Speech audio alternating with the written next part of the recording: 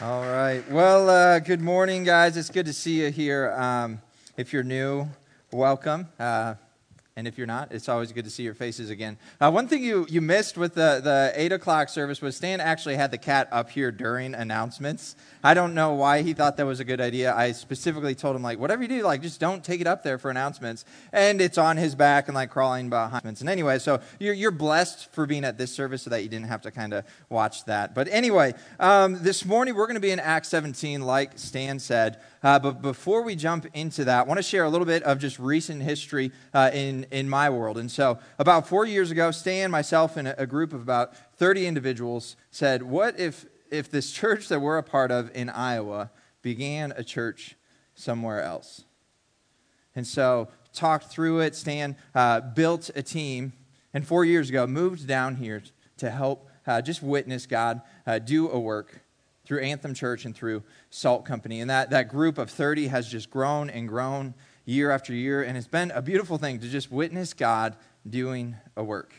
But the year before I moved down here, I was actually teaching full-time at a Christian school, was a history teacher, taught government and economics as well, which I had zero accreditation really in that stuff, so that did not go well. Having high school seniors that you're trying to teach government and economics to, and then they have questions, and I have no idea how to answer them. That was not a great part, but what I did love was teaching history. And it was in history class where I stumbled on this thing where I looked at transportation through planes, trains, and automobiles from the 1800s and into the 1900s, and I noticed just how much the world turned upside down because of those things. And so just bear with me as we kind of recourse history a little bit. But imagine we're early 1800s and we're trying to move some grain or something from Texas to, I don't know, we'll say Missouri.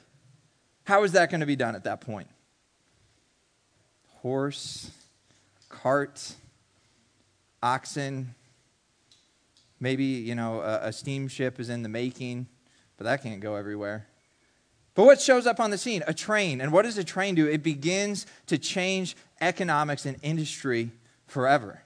It begins to turn the world of business upside down because you can move steel, you can move grain, you can move things all throughout the United States. And then we look at the early 1900s and we see cars begin to do the same thing for people. To where it's you go from, oh man, got to take the hour-long walk to school, to hey, what I used to do in hours can now be done in minutes. And then we look at planes. There's that same sort of thing where all of a sudden the world is becoming a more globalized place. You got dreams to be in another country, you can be there in hours. And I think it's really fun to just hit pause and notice how one thing can turn the world upside down so quickly. And so that's why looking at the book of Acts over the course of the last few months as a church has been sweet, because we see the way in which Jesus turned the world upside down. He lives his life on earth. This God-man Jesus fulfills Old Testament prophecy, has disciples and followers, and as he goes to be with the Father, he sends his people out on mission to begin the ongoing work of the early church. And we get excited about that at Anthem because here we are 2,000 years later, just a product of that. A product of world changing that happened then that continues on into world changing now. And if you're in here and you're like, man, I've experienced a lot of just change in my life over the last month or over the years, that's a work of God in your life that then gives more evidence to the fact that one thing can absolutely turn the world upside down for the better. And that's through relationship with the Lord, through life in the Spirit. And so this morning, we're going to be looking at Acts 17 with one another to see how life in the Spirit turns the world upside down.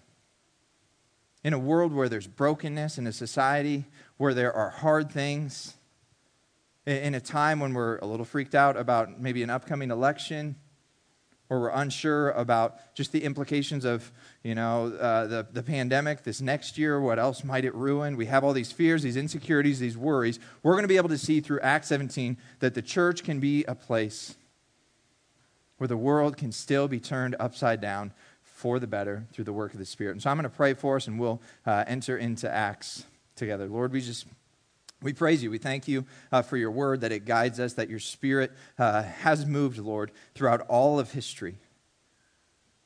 Your Spirit has moved, it's worked in hearts, it's transformed lives.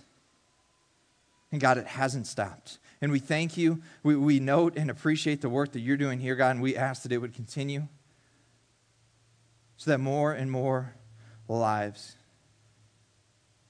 can be moved to looking like a city on a hill in this community. And so, Lord, I just pray over these next 25 minutes that as we walk through this text, we'll be able to find hope and just understanding from your word today. In Jesus' name, amen. Well, before we jump into Acts 17, we're going to spend a little bit of time in Acts 7 looking at this man named Saul at that time who would later become Paul. And so as we're talking about what life in the Spirit looks like as it turns the world upside down, we're going to look through the case study of the Apostle Paul and see how life change happened in him so that the world around him would turn upside down. And so turn with me to Acts 7, if you would. And we're going to be jumping into verse 54, where we see this man named Stephen, a disciple of Jesus, not one of the 12, but a follower of Jesus, who's experienced just this deep transformation of God. But as he's living out his faith, as he's bringing other people into that, what happens is he interacts and meets this man named Saul, who ends up orchestrating the persecution and death of Stephen. And so let's jump in and see what this case study of Paul, who he was before he followed Jesus. So starting in verse 54, now when they heard these things, they were enraged, and they ground their teeth at him. That's Stephen. But Stephen, full of the Holy Spirit, gazed into heaven and saw the glory of God, and Jesus standing at the right hand of God. And he said, Behold, I see the heavens opened, and the Son of Man standing at the right hand of God. A nice reference from Daniel there. But they cried out with a loud voice and stopped their ears and rushed together at him. Then they cast Stephen out of the city, and they stoned him. And the witnesses laid down their garments at the feet of a young man named Saul, which was representing that Saul was the guy who orchestrated this. Them laying down their garments before Saul was showing that Saul was the person who was overseeing this persecution. And we read on into verse 59. And as they were stoning Stephen, he called out, Lord Jesus, receive my spirit. And falling to his knees, he cried out with a loud voice, Lord, do not hold this sin against them. And when he had said this, he fell asleep. And Saul, who would later become Paul, he approved of his execution. And there arose on that day a great persecution against the church in Jerusalem. And they all were scattered throughout the regions of Judea and Samaria, except for the apostles. Devout men buried Stephen and made great lamentation over him. But Saul was ravaging the church and entering house after house. He dragged off men and women and committed them to prison. Saul, in this storyline, he is not helping more people know, love, and obey Jesus. He's not in the trenches living out this Christian faith. He's actually been a man who's grown up in this religious system, this man of Jewish faith who was leading out in the synagogues. And because they feared the implications of Jesus, his life, death, and resurrection, rather than promoting people to follow after him, what do we see Paul doing or Saul doing? But gathering people, gathering radicals that would stifle and stop the movement of Jesus. And so he's living this life where he's trying to defend his own mission and his own plan. He's on the self-piloted track with a group of men and women around him trying to stifle and stop the Christian faith. And others' lives are being taken because of it. But then what we can do, we can look at Acts 9. And even though that's been the story of Saul up until this point, we can see the transforming work of God, even in someone such as he. And so let's see what happens in the life of Saul becoming Paul, in chapter 9, verse 10, in this interaction with Ananias, a follower of Jesus, we'll see just what happens with Mr. Saul's life and future from here. Now there was a disciple at Damascus named Ananias, and the Lord said to him in a vision, Ananias. And he said, Here I am, Lord. And the Lord said to him, Rise and go to the street called Straight, and at the house of Judas look for a man of Tarsus named Saul, for behold, he is praying. And he has seen in a vision a man named Ananias come in and lay his hands on him so that he might regain his sight. But Ananias answered, Lord, I have heard from many about this man, how much evil he has done to your saints at Jerusalem. And here he has authority from the chief priests to bind all who call on your name. But the Lord said to him, and God having different plans at times for us, he says, Go, for he is a chosen instrument of mine to carry my name before the Gentiles and kings and the children of Israel. For I will show him how much he must suffer for the sake of my name. So Ananias, in obedience, he departed and entered the house. And laying his hands on him, he said, Brother Saul, the Lord Jesus, who appeared to you on the road by which you came, has sent me so that you might regain your sight and be filled with the Holy Spirit. And immediately something like scales fell from his eyes, and he regained his sight. Then he rose and was baptized, and taking food, he was strengthened. The first element of a Spirit-filled life that's going to lead to the world turning upside down, the first element is transformation, gospel transformation. And what I mean by gospel transformation is you're going from this road of a self-piloted life where you're about your own plan, your own agenda, your own thing, and there's an intersection point where God intercedes in your life, says, you will be my child. And Saul, becoming Paul in a moment of surrender, follows after the Lord. And from that moment on, he's no longer living for his agenda and his thing, but there's this transformation point that then puts him on a new path because he is no longer a child of darkness, but a child of God. And so that's exactly what happens to Paul in this interaction. He is giving the keys over to the Lord to drive his life rather than to be about his own thing. He submits to God's call in his life to confess his sins and to follow after the Lord. And so he experiences gospel transformation. And from that point on, he goes from being man-centered, all about me, all about me, all about me, to being God-centered. And for the next 32 years of his life, he lives on earth sending that good news message forward. And he has this new identity and this new name, and it has impact on his life for the rest of his years. And I've seen that sort of world turning for the better here in this place over the last 4 years. We have witnessed God bringing more and more people to this point of salvation where they go from living for their own thing and their own agenda to a point of salvation where it's like, Lord, will you transform my life? I need you. I cannot do it on my own. And we have seen person after person make that commitment and begin a new and different journey. And what does it do but bring life and transformation?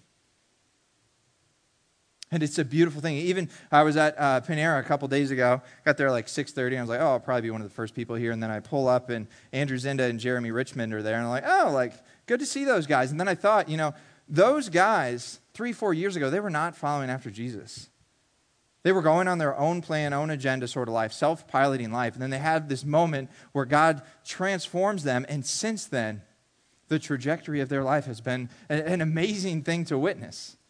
Confessing sin, moving on from old ways, saying yes to going overseas, playing a part in sharing the gospel with people in Asia. And that real sort of transformation that we've witnessed here is the same sort of transformation that was going on in the life of Paul here. And no matter what Paul's story was, there was the opportunity to be transformed by the Spirit of God. And that gives us hope too, right? Because we have stories that have defined us. But we have the opportunity to be made right before God through a relationship with Jesus and to be walking in a different path. And that's what had happened to Paul. And so the first element of a Spirit-filled life is gospel transformation. Let's begin reading in Acts 17 with one another. We'll read the first 3 verses as we see kind of what the next stage, the next step for a Spirit-filled individual is. So let's read the first 3 verses together. It says, "Now when they had passed through Amphipolis and Apollonia, they came to Thessalonica, where there was a synagogue of the Jews. And Paul went in, Paul, who now has this transformed life, he went in, as was his custom, and on 3 Sabbath days he reasoned with them from the Scriptures, explaining and proving that it was necessary for the Christ to suffer and to rise from the dead, and saying, 'This Jesus, whom I proclaim to you, is the Christ.'" He is the Messiah. And so the second element of a Spirit-filled life that we see here, it's transformation, and that sends one into proclamation. So where there is a life transformation that's happening, there then is this movement and proclamation of what's happened. And so we see Paul, he's traveling throughout the ancient world. He's going to Amphipolis, Apollonia, Thessalonica, and he's interacting in these Jewish synagogues with people who he used to befriend and people that he used to be like-minded with. And so what's happening here, he's taking the Old Testament scriptures that the Jewish people knew in those synagogues, and he's saying, look, like we can look at God's word, we can look at the Old Testament and see where it points to this man, Jesus, coming.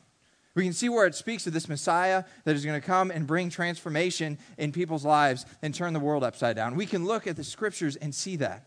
And so Paul was on mission to communicate that message to those in the synagogues.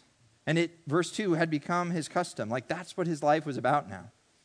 And so the reality is that Paul goes from being man-centered to God-centered, and he starts talking.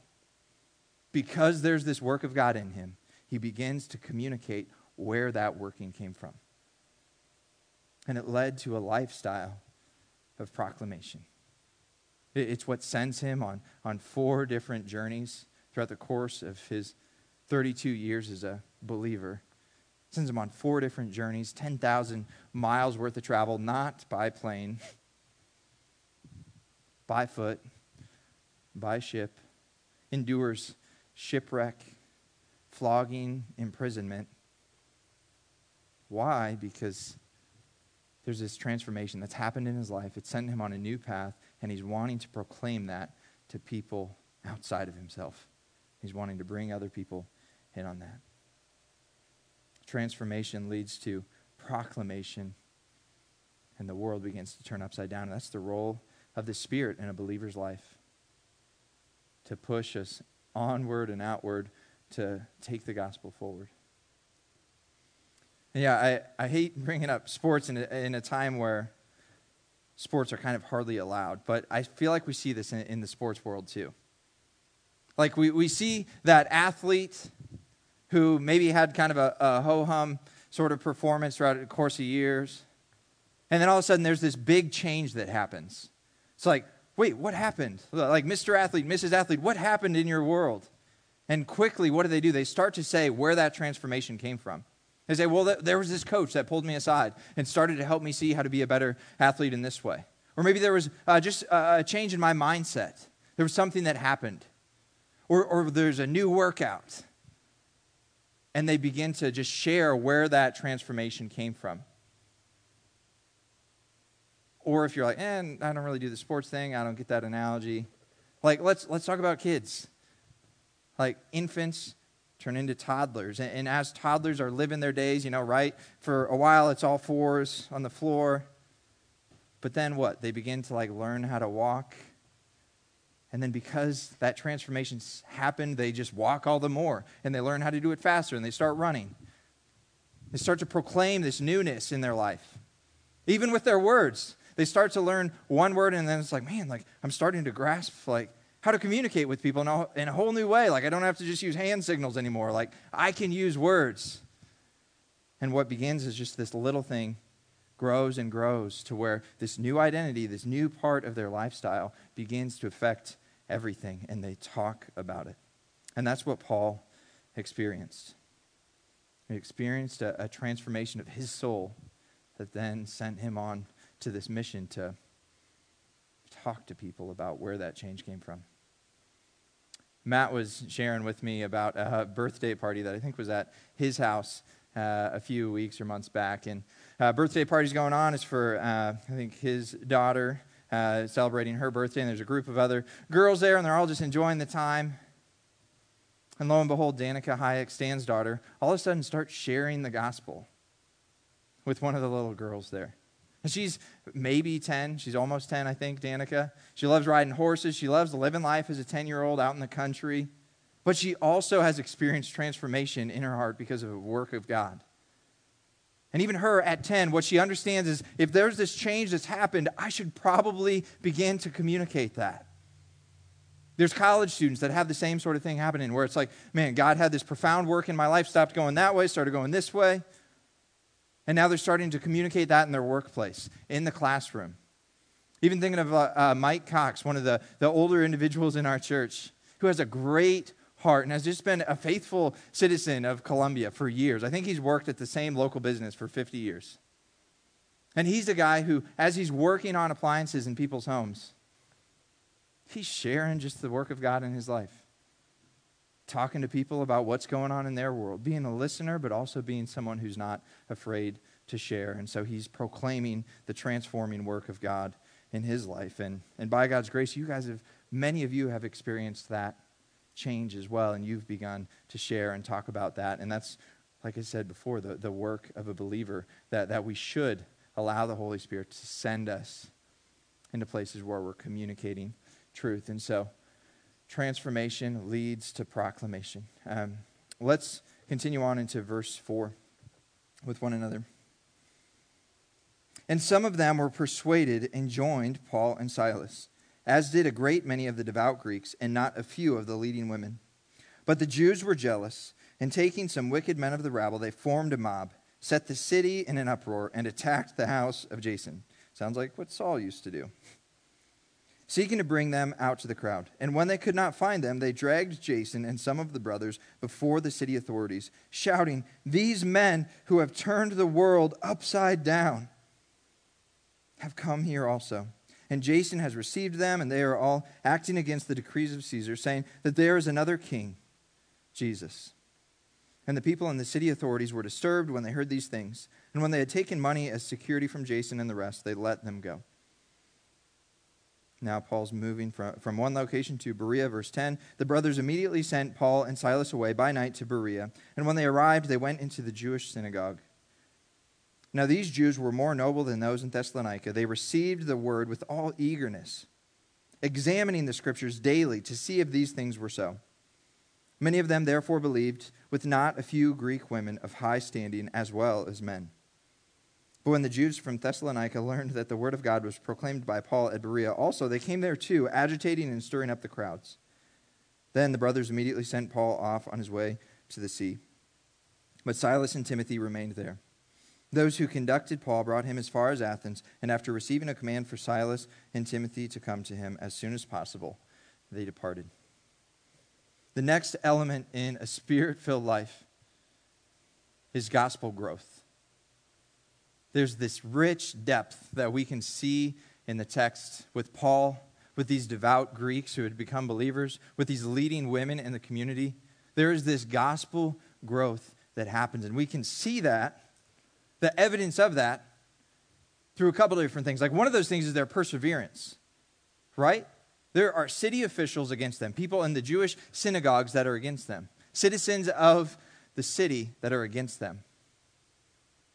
But what are they doing? They're sticking to their roots. They're standing their ground and showing like, yeah, the work of God in us is so strong and so steady that we will persevere through anything.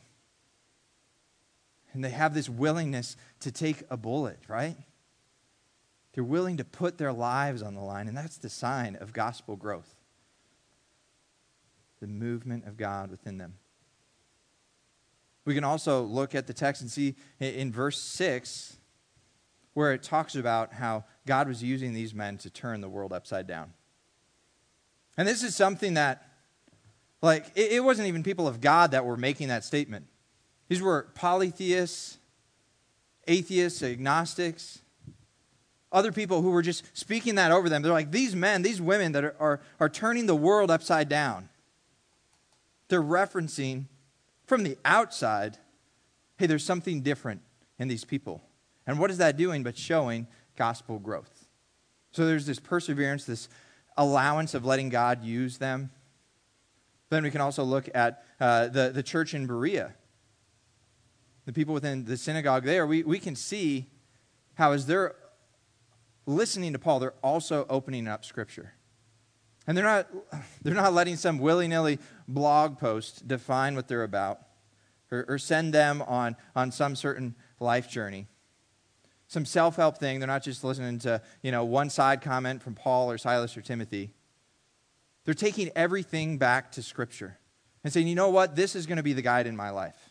This is going to be the thing that informs what happens. And that is another sign of gospel growth. To have the Word of God be the determining factor in our hearts rather than our feelings, rather than nice thoughts from mom 15 years ago. What if God's Word was the guide? And that's what these believers were learning to rely on.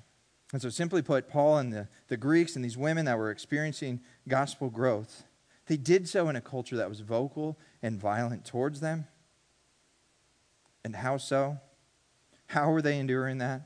Because they allowed the Spirit to shape, to sharpen, and to cultivate growth in their life.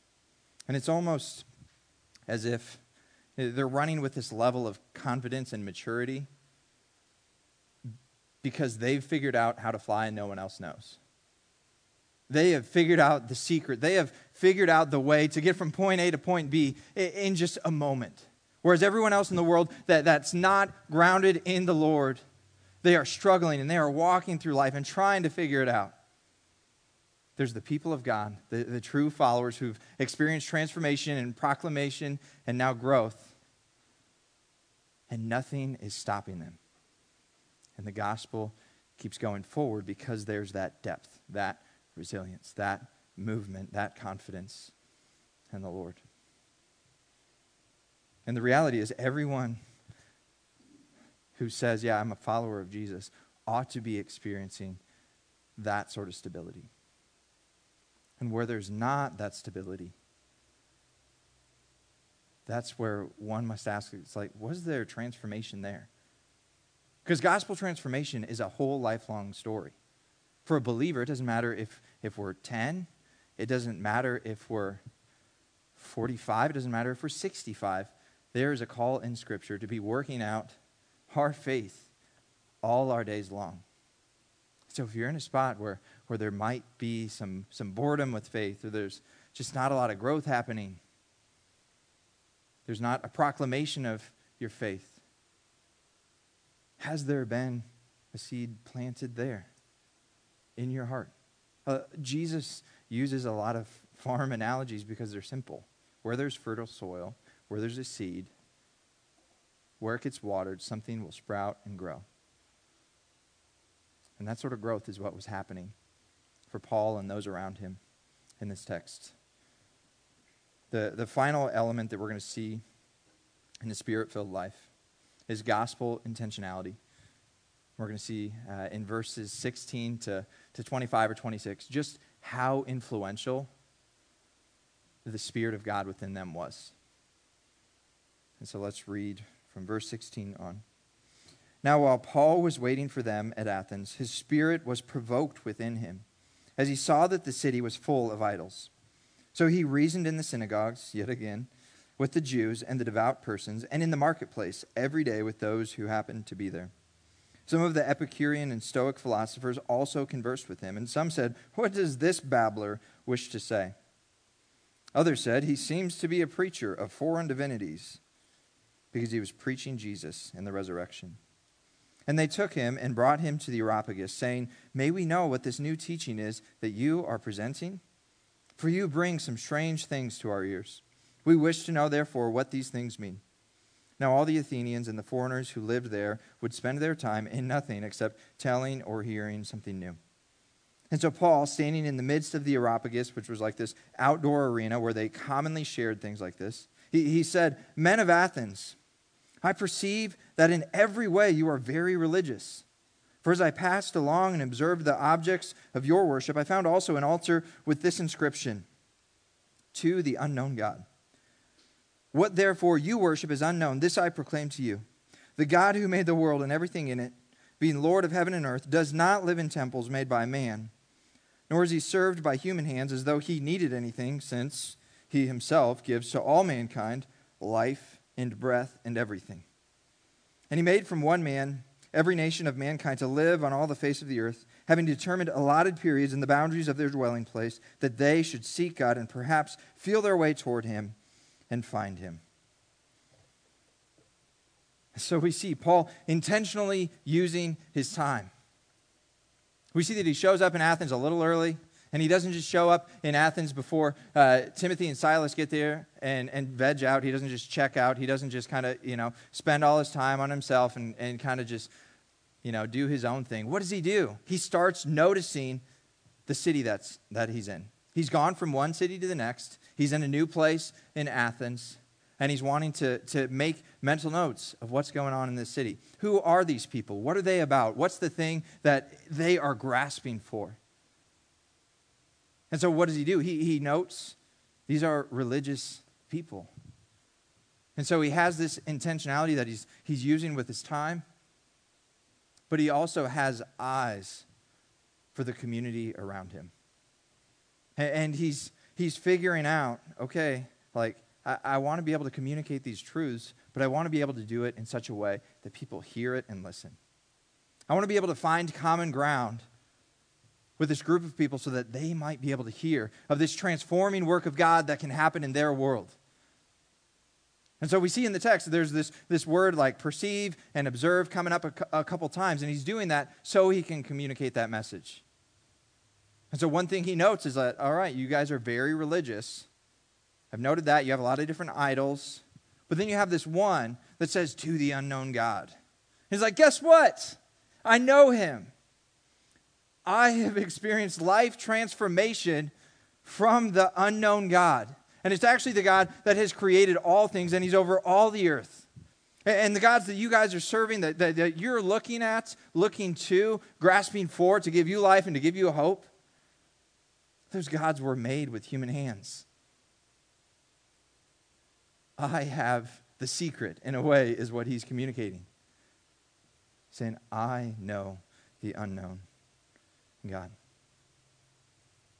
And so he was able to kind of read the room, relate to people, find common ground, speak their language so that they might hear him. And what Paul was doing was really just following through with God's design. God has designed our mind and our hearts in such a way that we can observe things around us. We can be strategic. We can be tactful. We can grow an awareness of things. And that's what Paul's doing. He's living out this beautiful design of God to be a creature who lives with intent. Life's not just happening for him. He's not just, well, maybe I'll pray and we'll see what God does. He's seeking the Lord for sure in prayer, but he's also taking steps with intention so that he might be able to be influencing people, helping them see the Lord, to know, love, and obey Jesus more and more. And so Paul is living with just incredibly clear intention. And that's the sort of thing that we want people within our church to feel the freedom to do as well. Like, there's nothing wrong with prioritizing things. There's nothing wrong with setting schedules, living with a specific intent as we interact with people around us. Around your dinner table, in the living room, wherever you're at, workplace, school, we can live with intent. And that's exactly what we see Paul doing. And what does God do but bless his obedience in that? When we look at verse 34, we can see what's the outcome. Read verse 34. It says, some men joined him and believed, among whom also were Dionysius the Areopagite and a woman named Damaris and others with them. Paul is living with gospel intentionality. And what is it doing but turning the world upside down around him? life is being found. New life is happening. People are gaining this new identity in the Lord. And that gospel just keeps spreading through his faithful intent. And gospel intentionality, it's something that I am trying to work on in my life right now. Like as church staff, like we want to live our lives in such a way where we can help love the people of Columbia, help reach the students at Mizzou. And so in staff meetings, in one-on-one interactions between staff, we are trying to do what we know how from Scripture and from the life and the mind that God has given us to know how to lead the church best. And so growing in that, it's hard. Sometimes I'm a slow learner. But by God's grace, there has been intentionality with that, and God is blessing it. And as we talk about intentionality, too, it makes me think about my brother Nate. He's a guy who, for a lot of years, didn't really live out the Christian mission, didn't understand the depth of the gospel. And so a lot of times it kind of looked like he was just living his own self-piloted life and no urgency for the gospel going forward. But he had a moment in his life where the Lord began to do a deep work. And what that did was pull him away from this sort of lifestyle and send him on a journey where he wanted to proclaim the good news of Jesus. And so he began to do that around college students when he was at college. And then he felt this tug, this pull to go to Zambia and did that for, I think, over a year. First, just himself, and then with his wife and little girl. And now I got a text from him the other day, and he said, hey, we just bought tickets, and they're going back. And it's not just him and his wife, it's 4 little ones. And why are they doing that? Because they believe that the message ought to be proclaimed to the ends of the earth. And they've been faithful where they're at, they're living with intent where they're at, but now there is this call and this push to go. And because they love the Lord, they are in step with the Spirit. And the world turning upside down within their lives is now being taken abroad again. And that's the sort of transformation and change that's happened in the life of Paul. And that's the sort of thing that we can experience as well. And some of you in here, you might be like, oh, good to know. Like, thanks for the chart. Google Docs, man. It's incredible. But you might be in here and you're like, I see that, I appreciate that, but what if I'm not there?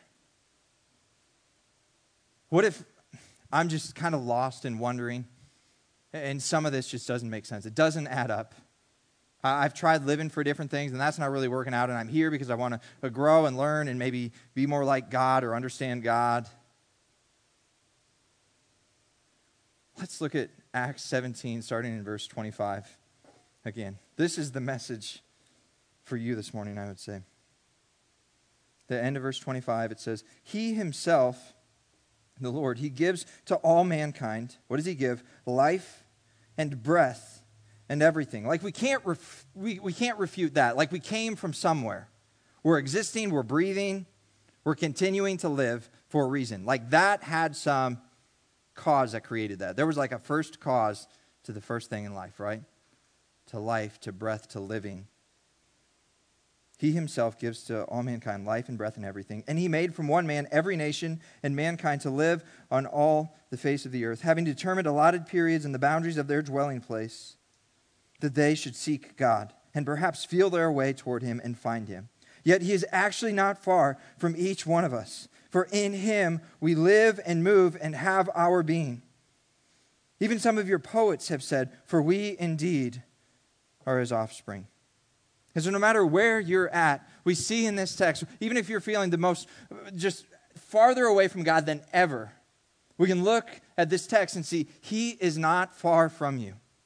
And so even if you were really messing things up this last week and you got a lot of guilt and shame in your heart and you're like, man, I don't want to go to church because I'm just thinking about my lifestyle and I don't know, they might not accept me. And man, there's just like this mental wrestle that's going on. We see in the text, God is not far from you. And for you, the step this morning may be transformation. It's saying, you know what, I'm not going to go for my own agenda, my own journey anymore. I'm going to have this point of salvation where I just confess my sins before God and say, man, I do need you, Lord. And it's giving him the keys to your life, and then everything becomes different. Transformation happens, and what do? But you talk about it. And you talk about it, and as you're doing that, what happens? You grow. And as you grow, what happens from there? But you live your life with such intent that other people may hear the good news of Jesus.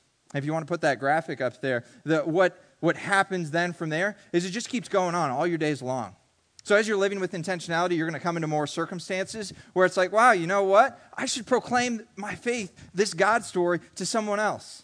And the cycle is to go on in the life of a believer. We're transformed by Jesus, and then we're sent in the cycle of proclamation, growth, and intentionality. And the beautiful thing with that is, as we're doing that, more people become transformed. And then their journey begins. And so we look at the text, we see that's going on with Paul. And that's what can be your story as well. And if you're lost and wandering, hope can be found in Jesus. Maybe you're in a spot where it's like, I had that transformation happen when I was 6 or grew up in that family, so I kind of just get it. To you, I would ask, does your life display that? If we were to take a poll of the 5 people who know you best, would they say, oh man, like they're always talking about their faith. They're always, just talking about how God is growing them. They're 70, but they're so humble and letting God continue to shape their perspective and their understanding. There's growth. Are they saying that? Or they're living with intention? Like, we're given 24 hours a day, right? Most of us sleep around 8. That means we get to exist awake for, 16 hours. As we're awake, are we living with intent? Are you in that spot? Are you living your life with intention? Because even if you're claiming, transformation happened, but there hasn't been movement since then, was there a transformation? It seems that God's word says that for a life of a believer, Spirit-filled living produces movement. And if there's not movement in your life, if your car's kind of just stuck in one place, there's no gas in it, you're not going anywhere. So maybe the step for you, if that's you in here this morning, it's asking yourself, like, man, was that commitment to the Lord genuine? Or maybe you're sure that it is, but maybe it's just being willing to let God shape you to become deeper in His Word, or to become more vocal in sharing His good news, or to become more thoughtful with how you're living. And maybe that's where you're at, and that's a beautiful thing. Like, that process is all lifelong. Proverbs 4 talks about what it looks like to be on the path of the righteous. And it says that those who are righteous shine brighter and brighter and brighter until full day. So if you're in that spot and people are seeing the work of God in your life, encouragement to you is keep after it. That's a beautiful thing, and praise God that He's doing that work in you. So this morning there's a few different spots we can be in. I'd love for you to think through, which spot am I in? And God, would you help me to understand what my action step from this moment needs to be? Let me pray for us. God, we just praise you for your word. We thank you that it can guide us. Lord, I pray that you'd give each person in this room, give me humility right now. Lord, would we let you in our heart with a microscope and just look at our selfish tendencies, look at our blindness to different things. Lord, would you teach us something to take forward, God? The Spirit of God is a transforming thing, Lord, and we see that, and Lord, we ask that that would continue here. For the individual, for the church as a whole, would we be Spirit-filled people who experience just forward movement all our days long, God? Lord, we love you in Jesus' name. Amen.